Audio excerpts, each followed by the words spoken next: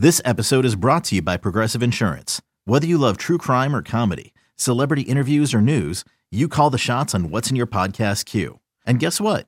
Now you can call them on your auto insurance too with the Name Your Price tool from Progressive. It works just the way it sounds. You tell Progressive how much you want to pay for car insurance, and they'll show you coverage options that fit your budget. Get your quote today at Progressive.com to join the over 28 million drivers who trust Progressive. Progressive Casualty Insurance Company and Affiliates. Price and coverage match limited by state law.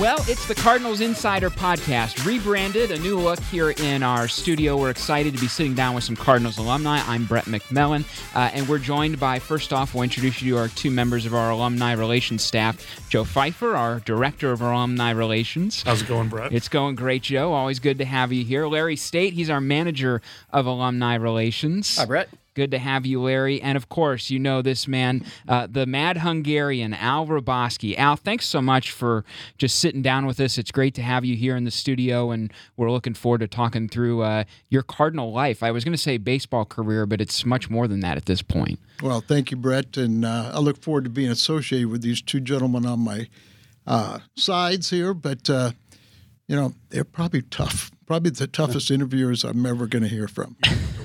Yeah. On our behalf. You're fine. You know, Brett, you said Cardinal life. I was just thinking about this before we came down here. So you were drafted by the Cardinals in 1969, played 8 years with us.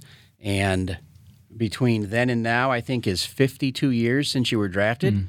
And 45 of those 52 years, you have been either playing or broadcasting for the Cardinals. 45 out of the last 52 years.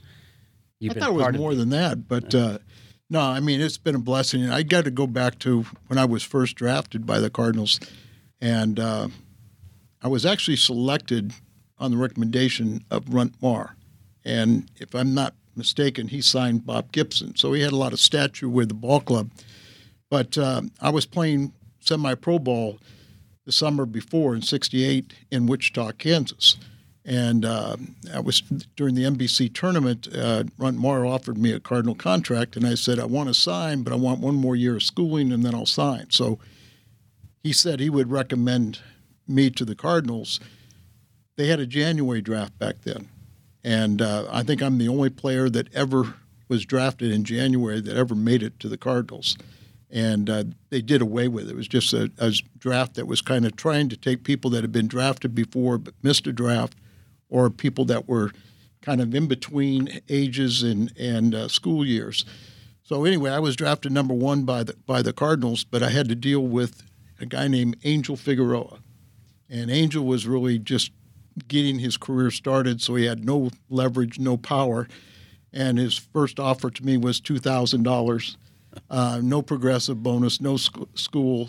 So obviously I said he wants to see me pitch, and then, he can reevaluate my standing. Guys, I was drafted out of high school by the Minnesota Twins, but I didn't sign, and then I missed the next year draft.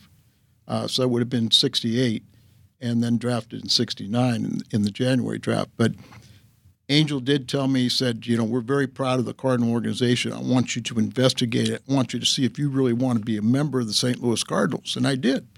And I said, and actually growing up in Southern California, I knew the Cardinals better than I knew, probably only Dodgers and maybe the Giants I knew better. But because of 64, 67, 68, I mean, they were, household names to me and quite familiar with the organization. Well, I did all this further investigation, and I said, I want to be a Cardinal. Now, the problem is he made that one offer before the season and never made another offer to me. And it was beginning of June, and there was a time limit, where the Cardinals had rights to me before the June draft. And so that was deadline was that day, and my college coach says, what do you want to do? I said, I want to sign with the Cardinals, but they never came back to me. So he said, well, let me call this scouting supervisor in the area, and told me later that day that he was going to be at my house at 9 o'clock. And I said, Coach, if you got him that far, why don't you come too? And I ended up signing And, Angel wasn't allowed there in my house from other reasons for, during the course of that year. It kind of turned me off a few times, but I didn't really care. I had the opportunity, and I was going to make the most of it. You got up to the big leagues at 20, which we see a lot now, guys. Not a lot, but more than we used to. 19, 20, 21. And in 1970, you get here just about a year after you were drafted. I imagine that had to have been kind of an eye-opening experience. You had seen a lot of those World Championship teams like you just referred to, and then all of a sudden you're standing next to a lot of those guys that were big in those 60s teams. Yeah, it was interesting because once I did sign with the Cardinals did make an appearance out against the Dodgers, and they invited me out to the game, and I actually sat in the game with Bing Devine, who was the general manager, George Sylvie, who was the scouting director, and they kind of glossed over this third person. And I was just, Angel drove me to Dodger Stadium. He told me who I was going to meet, general manager of the Cardinals, player director, development to the Cardinals, the farm director. Well, the other guy was a guy named Stan Musial. And I probably was congenial to him and said hello to him and everything like that, but all my attention was to the left and really didn't realize who he was at that time. And obviously I knew who Stan Musial was, but I had just focused on those two names I wasn't familiar with. And I was very fortunate to have, I would say a good relationship with Stan and had a lot of fun with he and Lil at different times. I was asking you two guys about that actually the other day, was Mr. Musial. I mean, I always want to know about him because I never had the chance to meet him. Well, you said, he's very polite. We all hear those great stories, but what was he like for those of us who didn't get to meet him? He loved people. He just absolutely loved people. He always kept a stack of his photograph and his list of his accomplishments, which was quite lengthy, would be in his coat pocket, and he'd pass these all out. His autograph will never be worth what it should because he was so generous. But I can remember several different occasions, and one was on a Cardinal cruise where Stan and Lil were on the cruise, and Lil at this point was she would use a cane or a walker at times during the day, but she would use the wheelchair at night. And we came out of the main dinner, and she wanted to go to the main show after dinner, and Stan really didn't want to go. So I was walking her down with the wheelchair to the event, the big theater, and Stan said, Al, just, get her seated. She'll be fine. She'll find me later, and go do what you want to do. And go fine. So I get Lil situated, I get her seated, and I come back walking out, and I hear Stan walk into another gallery, another area where there's a group of people, and said, "Hi, I'm Stan Musial. Can I sign autographs and play my harmonica to you?" And I mean, it was just that's the way he was with people, and he was just so gracious. And my wife was one, but countless hundreds of thousands of kids could tell you about meeting Stan Musial at Stan and Biggie's, that he was present there all the time, and they got those pictures from him. So he loved people. He was so generous. He was funny, but it was almost funnier to laugh at him laughing at his own jokes. Some of his jokes were corny, but he would laugh so hard that you couldn't help but get in that festive mood. I've heard stories before, even like in South City when he and Lil were living, and then they'd go back to Pennsylvania and work in the off season. He'd play stickball in the street with the neighborhood kids or invite kids over for a barbecue. Or it just seemed like that was very much in his nature, that he understood the moment, I guess. You do a lot of alumni stuff. Is he the most booked alumni, Joe and Larry, at this point? I mean, he does a lot of events for us. Oh, absolutely. I mean, Al has been involved in some of what we could call our signature events. I mean, you were there at the ground floor of getting fantasy camp started in the form it's in now. Been involved with the schools program, for how many years? A couple decades now. And I wonder if you have any idea how many schools you visited over the years with that. How many kids? 10,000, 100? I don't know. Oh, I mean, you. Got to be up there at that point. But, once again, when I did sign, I went right to the highest A-League team, and I got a chance to play for Joe Cunningham. Mm-hmm. So Joe kind of was an inspiration to me, but more so when he retired, as managing, and was in the front office, he really kind of steered me into what has become my vocation, the broadcasting, because he, everybody's got a fear of speaking when you first start out. And Joe would always talk about, Al, you got to go to the Lions clubs, you got to go to Kiwanis clubs, you got to go to all these different places. They won't expect you to say anything, so you'll learn how to formulate words. I'm still not sure I learned them, but those are the spring training locations for broadcasters. Right? Oh yeah, and so it got me that situation where I started feeling comfortable, and then Joe, got to the point where he thought he was going to retire, and this was 20 years after he ultimately did, or 20 years before. He was worried about the school program, that if he retired, nobody would take it over. And I said, Joe, I've seen the program, I believe in it. And think about this, these young kids, they don't know me as a ball player. They're seeing me as a broadcaster, so hopefully they see me that'll reinforce the three messages we were sending out. Or the fact that, now you look at the ball players and their dads don't even know me, are too young to have, seen really my career. So this has become my career, being involved with the Cardinals and being involved in the broadcast. And I can say I'm the luckiest guy in the world because I've never had a job. Yeah, I think that's true. Go ahead, Joe. No, Brett, you were talking about Stan's influence, and it almost feels like that his personality and the way he treated people has filtered throughout the organization for decades. Red was that way with people.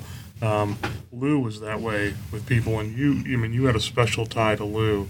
I know he had a significant impact on you at the beginning of your career, too. It was a very different relationship because he was so kind to me, but it was also one of those situations where I didn't see him, when the couple of years I'm in the American League, so I see him after, a couple of years, you felt like you'd just been with him the week before or the day before. He was very influential in helping me evolve as a person off the field. Gibby was the guy that, I locked into and emulated. How can you emulate? But some of his tenacity and some of the competitiveness, those are things I could take from Gibby. But Lou was, gave me a lot of the refiner points about what is expected of a ball player off the field. Somebody at Fantasy Camp, Larry, sorry to cut you off, was saying that Lou was tough as nails on the field. And I forget which one of the alumni it was. And I just thought, that makes sense because he's a Hall of Famer and one of the greatest ever to do it. But I just can't compute that in my head that this man who is just, the picture of a gentleman, a prince of a man, and he was, was a hard sliding, tough ball player. But I guess he had to have been. There's no doubt about it. I think it was McCarver made the analogy when Lou was 34 years of age and he stole 118 bases, which is still the National League record. He equated that to a 10-year-old thoroughbred winning the Kentucky Derby. Timmy always said that, never saw Lou in the training room. Well, I saw Lou in the training room, but it was all preventative. And Gene Gieselman, our trainer at that time, gets a lot of credit for keeping Lou on the field. But, there was no fiercer slider in all of baseball. There were... I played with Al McRae and George Brett. They were known for some of the roadblocks and taking out middle infielders. But Lou would start his slide within 3 or 4 feet. And, I can't tell you how many times I saw him go so hard into that bag, I thought that he was going to break his leg. And, he'd pop up and he was ready to go. But, Lou on the field, don't ever take him lightly. And it was fun. I loved going to New York or when we played the Mets and to see Jerry Grody. And Jerry Grody was the catcher of the Mets, Texan, so kind of had that Texas attitude, I'm rough and tough. And Lou would just walk up to the plate and say, Grody, I've got 3 against you today. I'm going to get you, Grody. And you could just see the veins popping.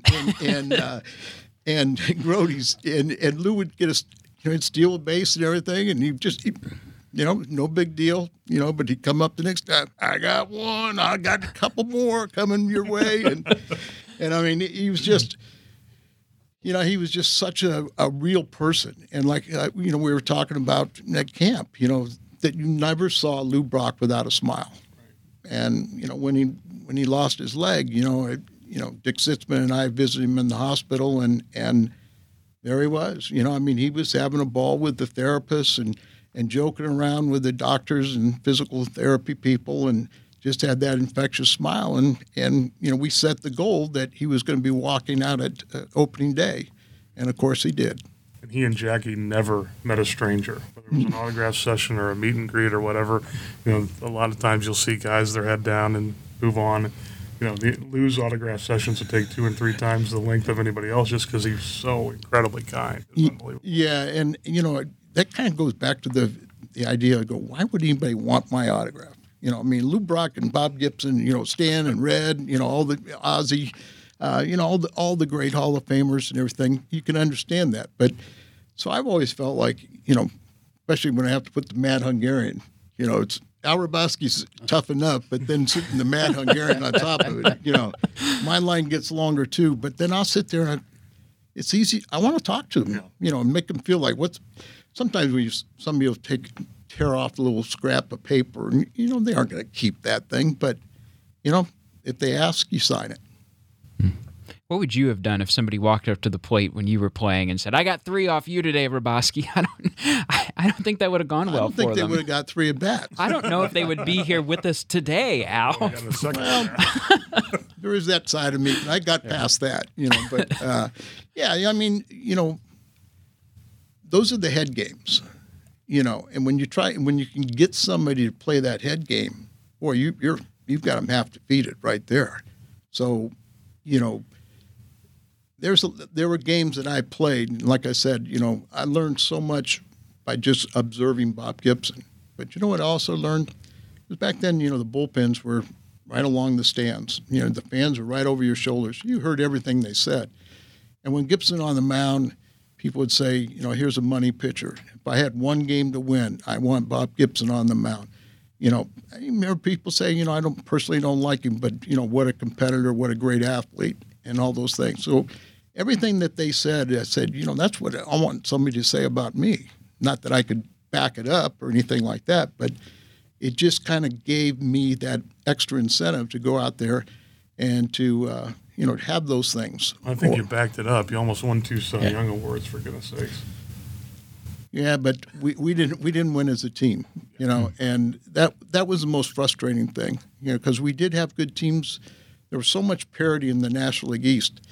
Let me say, well, how could the Cardinals be in the East? Well, how could Atlanta and Cincinnati be in the West? But it was a different game then. But 4 or 5 games over 500 to win the division, and we were tough. And the one thing I had great respect for Bing Devine, general manager, but he wouldn't leave a team in place. If he didn't win, he was going to tinker.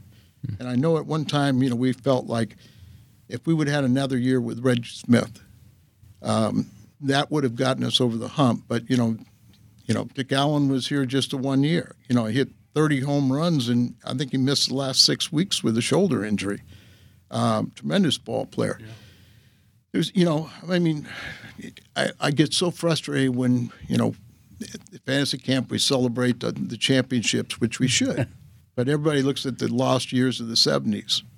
But if Gussie Busch did not trade Steve Carlton, Jerry Royce, there's 450 career wins after they left the Cardinals. Right. 2 lefties with 2 left-handed. Right, yeah, and then you're not talking about Mike Torres. You're talking about Freddie Norman, some of these other guys. It's true, though. When you look at the decade of the 70s, some of the biggest names in Cardinals history live in that decade. Joe Torre, you got an MVP. People completely forget about that. And my generation is the one that's most guilty of it. Is you think about the 60s that won because there's those reunions. You think about the 90s when the DeWitts came in and things started to come together for the 2000s. You think about the 80s. But everybody forgets, Gibson, Brock, Torre. You guys had some significant talent on those 70s teams, and it is undersold a little bit. Yeah, it's frustrating, I think, for us and everything, but unfortunately I'm losing some of my teammates. But, it's just one of those situations where we didn't have enough. I think the brewery at that time was more interested in selling beer, which, let's face it, that's their business. And Gussie kind of treated it, the ball club, as a hobby. So you didn't have, not only the financial support that you do today, but it's a $1 billion industry at that time. Now it's over $11 billion. So everything was relative. And, people always say, boy, isn't it a shame you were born when you were born? And I go, no, look how lucky I am I wasn't born 20 or 30 years earlier when guys were really taken advantage of. But, I was making more money as a broadcaster than I ever thought I was going to make as a player. Because when I came up, the minimum salary was $12,000. It just gone up from $10,500. The superstars were making $100,000. And as a reliever, you were kind of a second-class citizen, so the ceiling was about $50,000. So, things went okay for Al. Okay, picture this. It's Friday afternoon when a thought hits you. I can spend another weekend doing the same old whatever, or I can hop into my all-new Hyundai Santa Fe and hit the road. With available H-Track all-wheel drive and 3-row seating, my whole family can head deep into the wild. Conquer the weekend in the all-new Hyundai Santa Fe. Visit HyundaiUSA.com or call 562-314-4603 for more details. Hyundai, there's joy in every journey. You have some moments that have to do with baseball, but maybe people remember because they were a little extracurricular. Some of those brawls that you would get involved in or maybe would start here in St. Louis. I wondered if you could walk us through a couple of those. The first one, September 22nd, 1974, against the Cubs. And I watched a video of this before I came down here, and on our YouTube version, we'll maybe try to roll some of that in. But Bill Madlock is trying to basically break up your rhythm. The umpire puts it in play. You start firing home to Ted Simmons, and then take us from there. What happened? Well, I'm going to take you back a little bit before that. Is Bill Madlock was the first hitter to ever step out on me, which I expected at some point this was going to happen. And if it did happen, all I had to do was reset, walk back behind the mound again, and prepare myself. So when I came into that game in the 8th inning, and it was a tie game here at Busch Stadium, Sunday afternoon, and I really didn't have anything, and I was just fortunate. I threw 3 line drive outs, somebody just a rocket, but it was an out. So start off the 9th inning, Madlock's the first hitter, 4-time National League batting champion, never got a hit off me, and I was going to make sure that continued. But when I went back off the mound to kind of, get some more adrenaline going and try to get myself in what I called my controlled hate mood, and I got on the mound, and after I went back behind the mound, came back on the mound, and he goes to the on-deck circle. Well, it's still a rule that once you get into the batter's box, you cannot leave it without hitting a foul ball or asking permission from the umpire. And so when I got on the mound, he retreated the on-deck circle, and Shag went after him. Shag Crawford, Jerry Crawford's father, was the crew chief and the home plate umpire, and he went to the on-deck circle, and I assume he's saying, hey, stay in the batter's box, he has to pitch. Every time you step out, and then we get this carousel going, this monkey business. So I don't know what Madlock said to him, but obviously he didn't like it, so he kind of briskly walks back to home plate and signals me to pitch. And I'm not the smartest guy in the world, but when an umpire tells you to pitch and it's an automatic strike, I get a pretty good chance of getting this guy out. So I'm sitting there, I fire a strike, Teddy, reaches up high and catches the ball, strike 1. Now, Cardinal was the on-deck hitter, Jose Cardinal. He sees what's going on, so he jumps in the batter's box. Now, Madlock realized what's going on. He jumps in the right side batter's box. And then Jim Marshall said, I got 2 of my best hitters against the Mad Hungarian. They don't have a chance, so he stood on home plate. And one of my favorite pictures is I've got a picture of Shag in perfect position behind the plate. Simmons is reaching up like this and turning his head.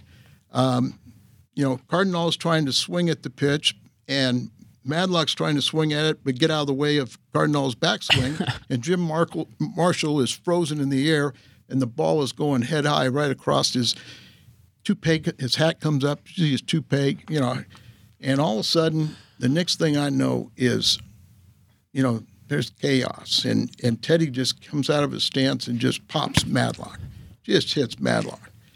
And all of a sudden, so now we got this ruckus. And I look like a chicken with my head cut off because I run the home plate, kind of seeing if I can, break this up here and then breaks up over here. And I'm running back and forth, and I'm running back and forth.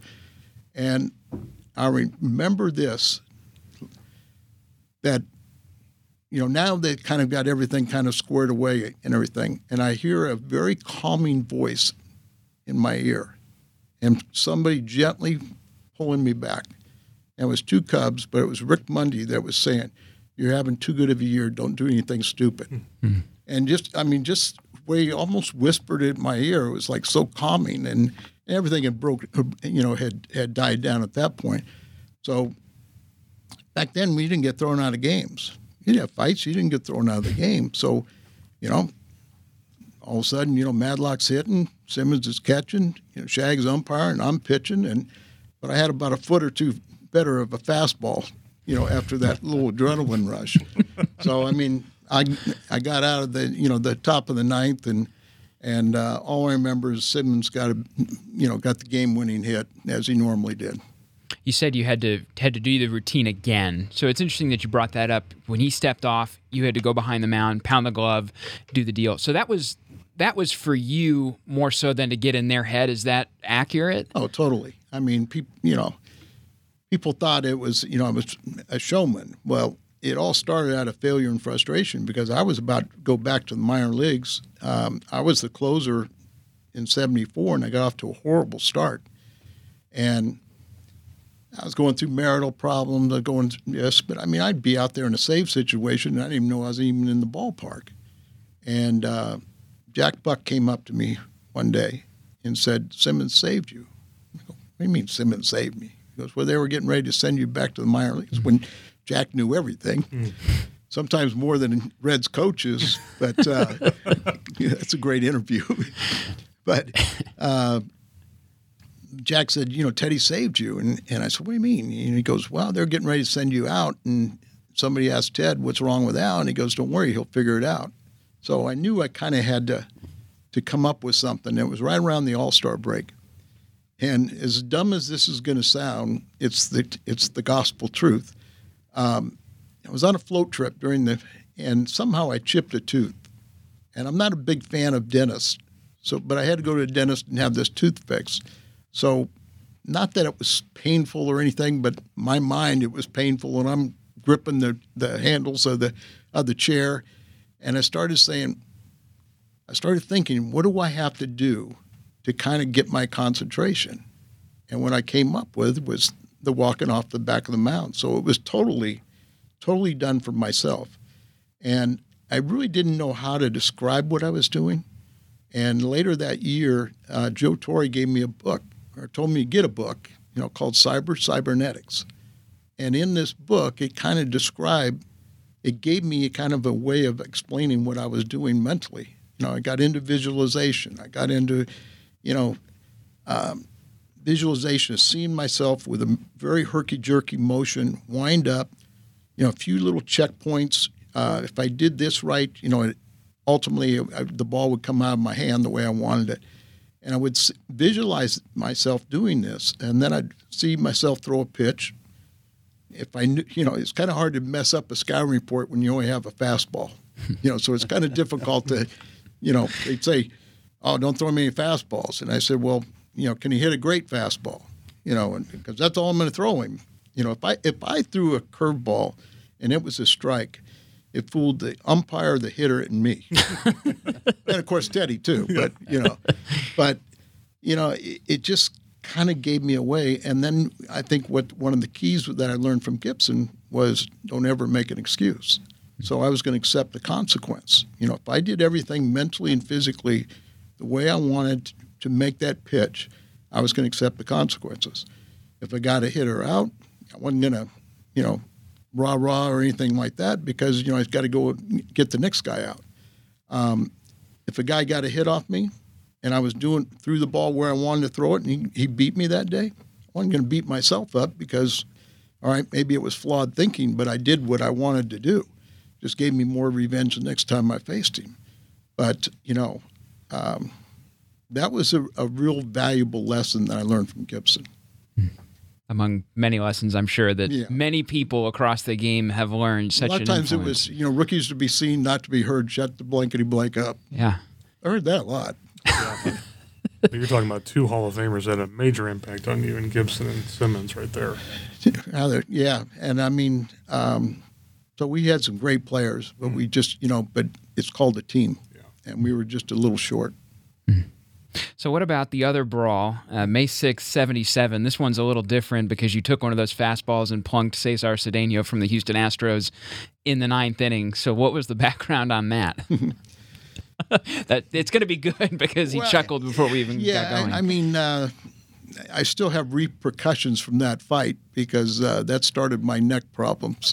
But in the course of that game, we were playing Houston, and Cedeno's the center fielder, and Cesar Geronimo was the right fielder.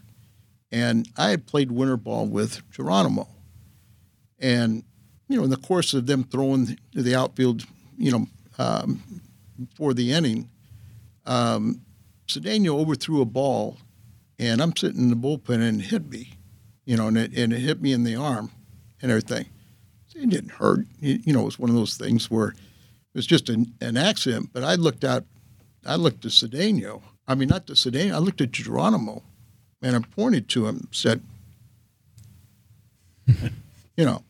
just messing around, everything. Well, Cedeno was a little, he was a little skeptical of the Mad Hungarian anyway. So he interpreted that I was going to, trying to hit him in the head. And I threw into a lot of people, and the ball was up and in, hit him in the shoulder, and he charged the mound. Well, in my mind, I'm going to pick him up and body slam him.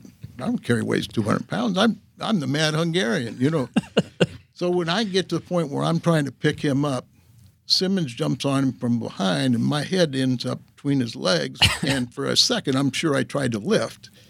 And I remember, when they broke up that fight, I said something to Simmons. I said, my neck's killing me. He goes, you got us in this mess. You better get us out of it. And I said, okay, But I remember getting treatment for, a couple of weeks. They didn't take x-rays. We didn't have anything that way. And I would get, my neck stretched with some kind of a medieval back stretcher or something. And, so it was fine, after a couple of weeks. Well, end up 20 years later, I had no disc at 3 levels and had bone spurs, that were affecting my nerves in my hands and arms and stuff. So that 3 disc has turned into 7. So I can't even look over here to Joe because I can't turn my head. How many surgeries total now since that? 7 spine surgeries. I used to be 6'8", Joe. The video doesn't lie, Al. We know better than that. Well, baseball's so ironic, though, isn't it, that Cesar Cedeno would then join us in 1985 when Jack Clark gets hurt and had a huge impact over 400 on our team, winning the pennant that year. Yeah, I mean, the reason I know that that's how he interpreted it was because when I was playing with the Atlanta Braves in '82, Bob Watson was on our team. And Bob Watson was, a great player and former league president, National League president and stuff. But Bob was a great individual, and he came up to me and said, "Why did you tell Cedeno you were going to hit him in the head?" And I said, "Oh, that's why he thought that." But yeah, I mean, never had an issue with Cedeno when he was here, and like you said, we're all thankful he did come. Because he did hit over 400 and do a tremendous job and help that team win the National League pennant. You've had so many names that you've interacted with during your career. I mean, baseball career, broadcast career. So we think we want to close this way, just running some names past you. I mean, it can be a short answer. It can be something a little longer. It's a podcast. We love that about this forum. We can just kind of go where we want. But let's start with a name we've already entered into the discussion a little bit, Ted Simmons, who you said was a big influence on your career in a lot of ways. But we're all happy for Ted getting the nod for the Hall of Fame. He's a great guy. But tell us something about Ted Simmons. Well, Teddy, is very interesting, very intelligent, and marvelous talent. I mean, he was as pure a hitter as there was in the 70s. I've said many a time, and I think even Bench has even agreed with it, that Ted Simmons was a better hitter than Johnny Bench. Now what Johnny Bench was the gold standard, for the catchers back then, because he was a tremendous defensive catcher. And then he plays on world championship teams, and he hits home runs. So that's really what separated him. But Teddy was a much, much better hitter. He was as pure a hitter as they were going to see. And, in 75, I don't know if he hit 333 or 332, but he's a switch hitter that hits 333 one side and 332 the other side. So you talk about consistency. And as I said, a line drive hitter. So we had a big ballpark, too. Cincinnati was always a much smaller ballpark, a lot easier to hit the ball out and everything else. But Teddy was just a tremendous baseball player, tremendous hitter. I think Whitey, when he traded him, said, if there was a DH in the National League, he'd still be playing today. Whitey says he knew he was handing the Brewers the pennant. Yeah, I mean, and think about it. He had a tremendous relationship with Harry Dalton, and he was the general manager of Milwaukee at that time. And that's what baseball trades are supposed to be. It's not supposed to be a Lou Brock for Brolio. It's supposed to be a trade that helps both ball clubs. Everybody's supposed to win. Yeah. So what the Milwaukee gave to the Cardinals and what the Cardinals gave to Milwaukee is why they ended up in the World Series. It's blazing hot outside. You get in your car to turn on the AC to get cold air pumping, but it blows hot air out. This issue is commonly caused by low refrigerant due to leaks in the AC system. You want an easy, all-in-one solution that will restore the cold air in no time. AC Pro Recharge Kits make restoring cold air easy for even those with zero DIY experience in less than 10 minutes. Save time and money versus going to a shop by picking up an AC Pro Recharge Kit today. Be a pro with AC Pro. How about Ken Reitz, first $1 million player in Cardinal history, right? You guys probably know that more than me, but what about the Zamboni? We have how many hours we got? But, I'll tell a story on Kenny because Kenny, I loved Kenny to death. I always worried about him, what he was going to do post-career, playing career, because he was such a kid.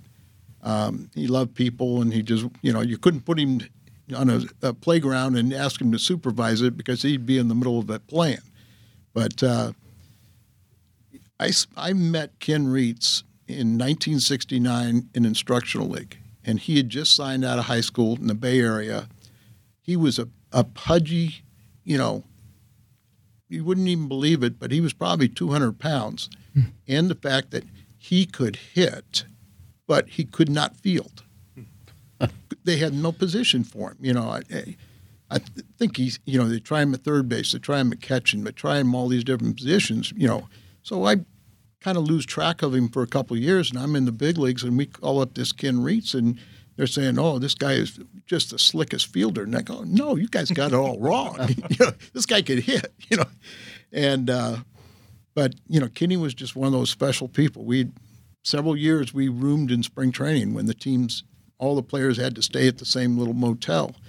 And it wasn't the accommodations that the players have today. This was the old motels, which, the window air conditioning and they'd keep the ball club there, but then they'd sell their adjoining rooms to regular people. So you really had no privacy and everything else. But one night, or every night, we were going to determine that we were going to make the team.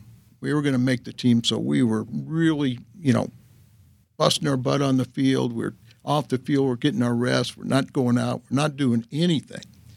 we're just, we're going to be ball players this year. Well, every night we'd be asleep, and somebody would get off, like a kitchen crew or something would get off, at 1 or 2 o'clock in the morning, and they'd rev up their motorcycle for like 20 minutes and wake us up. So this one year when Ritzy and I realized we weren't going to make the team, we decided we were going to go drinking. And we go out and we come back in. Ritzy had the car, and right in front of our motel room is a motorcycle. So I said, Ritzy, I wonder if that's that guy that, always wakes us up every night. He goes, I'll get him. He ran over the motorcycle, backed up, ran over it again, backed up, parked the car. He goes, let's go to the Nipa Hut. That was a bar where all the team executives stayed, on right in front of the Sunshine Skyway in St. Petersburg. And so we go to the Nipa Hut, and we walk around the corner, and there's a motorcycle chained up. And go, easy. You got the wrong motorcycle. He goes, God. Hang with him. Let's go to the Nipa Hut. We went to Nipa Hut. But, I mean, a dear friend, and, I think through the pandemic, I think it really took a toll on him because he probably didn't have the people around him that he needed. He had neighbors that were really good friends and stuff that way. So whatever happened, it was just unfortunate because he was a special person. And hopefully his legacy continues. I know his son, Brett, has started the Ken Reitz Foundation. They're already doing some really good things. So yeah, that's great. Yeah. What about you guys? Well, I've got other names, but I don't. Well, you were teammates with in the 70s was when I was a kid and starting to become a Cardinals fan. And my favorite Cardinals player when I was a kid was Bob Forsch. Bob Forsch, third on the all-time, fourth now, right? Yes. Waino passed him. Yeah. Yeah, so fourth on the all-time. I mean, another guy we lost way too soon. Mm-hmm. And Forsch was another kid, I believe, around the Sacramento area, and a few years younger than myself also. But I remember in that 1970 season, there was a trading period after the July 31st, but there was another window in August, and I was a young player, and I'd come up from Dunwell, played for Kenny Boyer there, the captain, and what a class act and a man's man he was. And should be in the Hall of Fame. Yeah, we were talking about that, but. Kenny was great, sent me to the big leagues, but there was this trading period, and they were going to get somebody from Baltimore, a lefty from Baltimore. So Bing Devine calls me up and said, we're going to send you down for 2 weeks. And I go, can I keep my major league salary? And he goes, no, So now I go down. Now I'm making $800 a month in the minor leagues, and I was fortunate to make that much money. But the Little Rock team they were at home. So, I mean, now I've got a wife and paying for an apartment in St. Louis. Now I'll go down here. Now the team's not on the road, so I'm going to have to pay something. So Bob Forsch and Ray Bear were teammates, both pitchers. And they said, well, go and sleep on our couch, or something like that. But, Forsch was just a great individual. His longevity in the game. And, I'll go back to the 87 playoffs with the Giants. If he doesn't knock down Jeffrey Leonard, that doesn't turn out the way that turned. So Forsch was, he and his brother Ken, his older brother Ken, the only brother combination to throw no-hitters in the big leagues. And obviously Forsch the only one to author 2 for the Cardinals. But he really... I think he learned an awful lot from the leadership of those guys that, the Brock, the Gibsons, the Torreys, some of those guys and everything. And, Gene Tennis gets a lot of credit, but Bob Forsch became really a big-time leader in the ball club, after I left. And, I was always amazed with his longevity and his willingness to accept any role. And I mean, whether it's starting or spot starting or relieving or something like that, or even to go send a message to a team or an individual. Bob Wurst was one of those guys that was always going to back it up.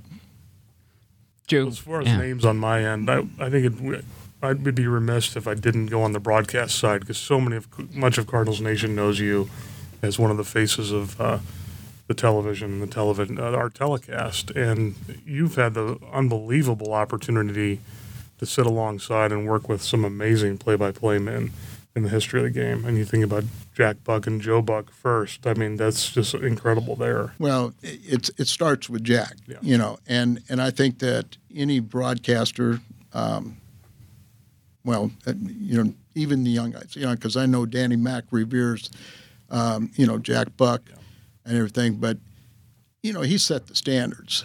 Jack was so generous and so giving to the community, and there was no better speaker, at a banquet circuit than Jack Buck. He never took the off season off, did he? Oh no. what about I didn't realize this. Joe brought this to my attention, but some crossover for the Blues fans, and he also did some Cardinal baseball. But oh baby, Ken Wilson, you shared a booth with Ken for a little bit. Yeah, Kenny was a phenomenal broadcaster. If you said I need 30 seconds, he could give you 30 seconds of meaningful dialogue. And in hockey, he was outstanding. And I said, how do you do it? He goes, well, once you learn the names, he goes, the game is the simplest of all games to broadcast. And I go, how can it be? And he goes, I said, I listened to somebody at the time and was, on the air, and I go, I get confused. And he goes, it's because they fall behind, they try to catch up. He said, if you lose, all of a sudden, if you kind of get jammed like that, you stop and then just pick up the action from that point. And, that makes sense and everything. But in baseball, he's had a different humor. He really had a different humor, and it didn't come across as much in baseball. And I think he was very envious of Jack Buck. And I remember we started a telecast. We're just doing the Open, and we were doing it live. And I brought some mail from Channel 11, and there was some mail for Ken Wilson. I gave it to him, and he read a letter, and he was really upset about it. And the only thing he said is, they want Jack Buck, I'm going to give him Jack Buck. And so he went on the air, and he was giving me one or two words, and then I was supposed to respond to it. And I was young and everything, and I go, boy, I'm just going to do my job. I'm not going to do anything. Well, he started the game off, batter hits ball. Fielder throws ball first. Doing this, that's not Jack Buck. Jack Buck was tremendous and everything. And I know Dan Farrell had to come down. I know they got all the calls. Tom Meade, the director of my area, said, do not play into his game. Just do what you need to do. Don't, fall into this trap. And I remember when they came and they said, Kenny, what's wrong? Are you ill or something like that? He goes, oh, no, I was just trying something new. And they go, well, go back to the old. Try something else. Yeah. And it was just, like I said, he was a solid broadcaster and everything. He was great in hockey. But in baseball, there's a much different pace. And there's a lot of lag time. And, sometimes the game gets away. And so you've got to, sometimes try and entertain. And I hate to talk about myself, but there are times when it's easier to start storytelling rather than, saying what, Cardinals are losing 15-1. So there's a time and place. Sport, yeah. Sure. Well, and TV's so different than radio, too. And I think that maybe it's boring to people who are just, I want to watch the game. But radio, you're describing what's happening. TV, you're doing that if you're the play-by-play guy, but you're kind of augmenting the picture more than giving it. And two different mediums for sure. Yeah, in a simple form is radio is play-by-play. TV is analytical. Mm-hmm. Still you have tremendous broadcasters. And you mentioned, I didn't want to skip Joe Buck, because what a talent. Obviously, the apple didn't fall far from the tree. But, give Joe a lot of credit. We're in spring training one year, and he told me, he said, I got to go to L.A. tomorrow. I'm like, oh, what's going on? He goes, well, I'm going to do a football audition. I go, oh, you've never done football, have you? He goes, no. I said, well, did you send him a tape or anything? And he goes, well, I don't have a tape. I've never done a game. But his mother, she talked to the CBS people at the time, and we're transferring into Fox, and he got it. He went to L.A. They brought in an analyst. He was supposed to do a half of a game, and he ended up doing the first quarter, and they said, you're hired. And, look at number one baseball broadcaster, number one football broadcaster. He's in the Hall of Fame for football now, and he will be in baseball soon. But just a tremendous talent. And I don't think, whatever Joe Buck wants to do, he's going to accomplish because he's so talented in that way. But very proud of, the little time I did have a chance to work with him. And I remember the night his father died. We were doing the game. And right before the game, he told me, he said, my dad's going to die tonight. I go, what do you mean? He goes, well, it's time. And I go, well, Joe, go. He goes, no, my dad would want me to be here. He'd want me to be with the fans and doing the game. And he goes, they're going to wait until I get there and everything. So, what a relationship those two had. Yeah, they're St. Louis through and through, for sure. We're so fortunate. And, the final guy you worked with on the TV side as far as game-by-game telecast, he's been doing it for about 25 years. What about Danny Mac? Danny is, I just said Joe Buck was so talented, but, Danny's in that same there. No doubt. I think the one thing is Joe knows that how good he is. And I think Danny is still searching and won't believe it when we all tell him how good he is. Very humble, South City roots and everything. And, great family man. You're proud of and happy with what he's accomplished. But trust me, whatever he wanted to do from a marketing standpoint, a producing standpoint, he could do it all. And I can't tell you how many times we'd be sitting there and we'd talk about something, and he would throw out these ideas, and we go, why aren't we doing this? Why they're doing those things and everything? But he is so talented, and he's going to, I'm going to sign a picture to him. There's a kind of an artist that goes around and makes these comic book covers, Pop Fly. And they did one to me, and he saw it, and he goes, oh, I want one of those. And I know the way I'm going to describe it. I'm going to put on the bottom of it, the best baseball broadcaster not in the Hall of Fame, but will be. He's been tremendously impactful on the Cardinals. I think we can all agree, and so have you, sir. So we appreciate you coming in and telling us some stories. Just because I'm an admiral in the Hungarian Navy, you don't have to call me sir. I'll know for next time. Perhaps there's a repeat visit. We should let you know that Emily Stevens and Brad Wood produced this episode. Jared Hockup is running our cameras today, if you were watching online, and Tony Simakaitis is our executive producer. I've given him that title right here on the spot. Those guys are all okay. They're all pretty good. Joe Pfeiffer, Larry State from our Alumni Relations Department. I'm Brett McMillan for Al Raboski, the Mad Hungarian. Thanks so much for watching or listening to the Cardinals Insider Podcast today. We'll catch you next time.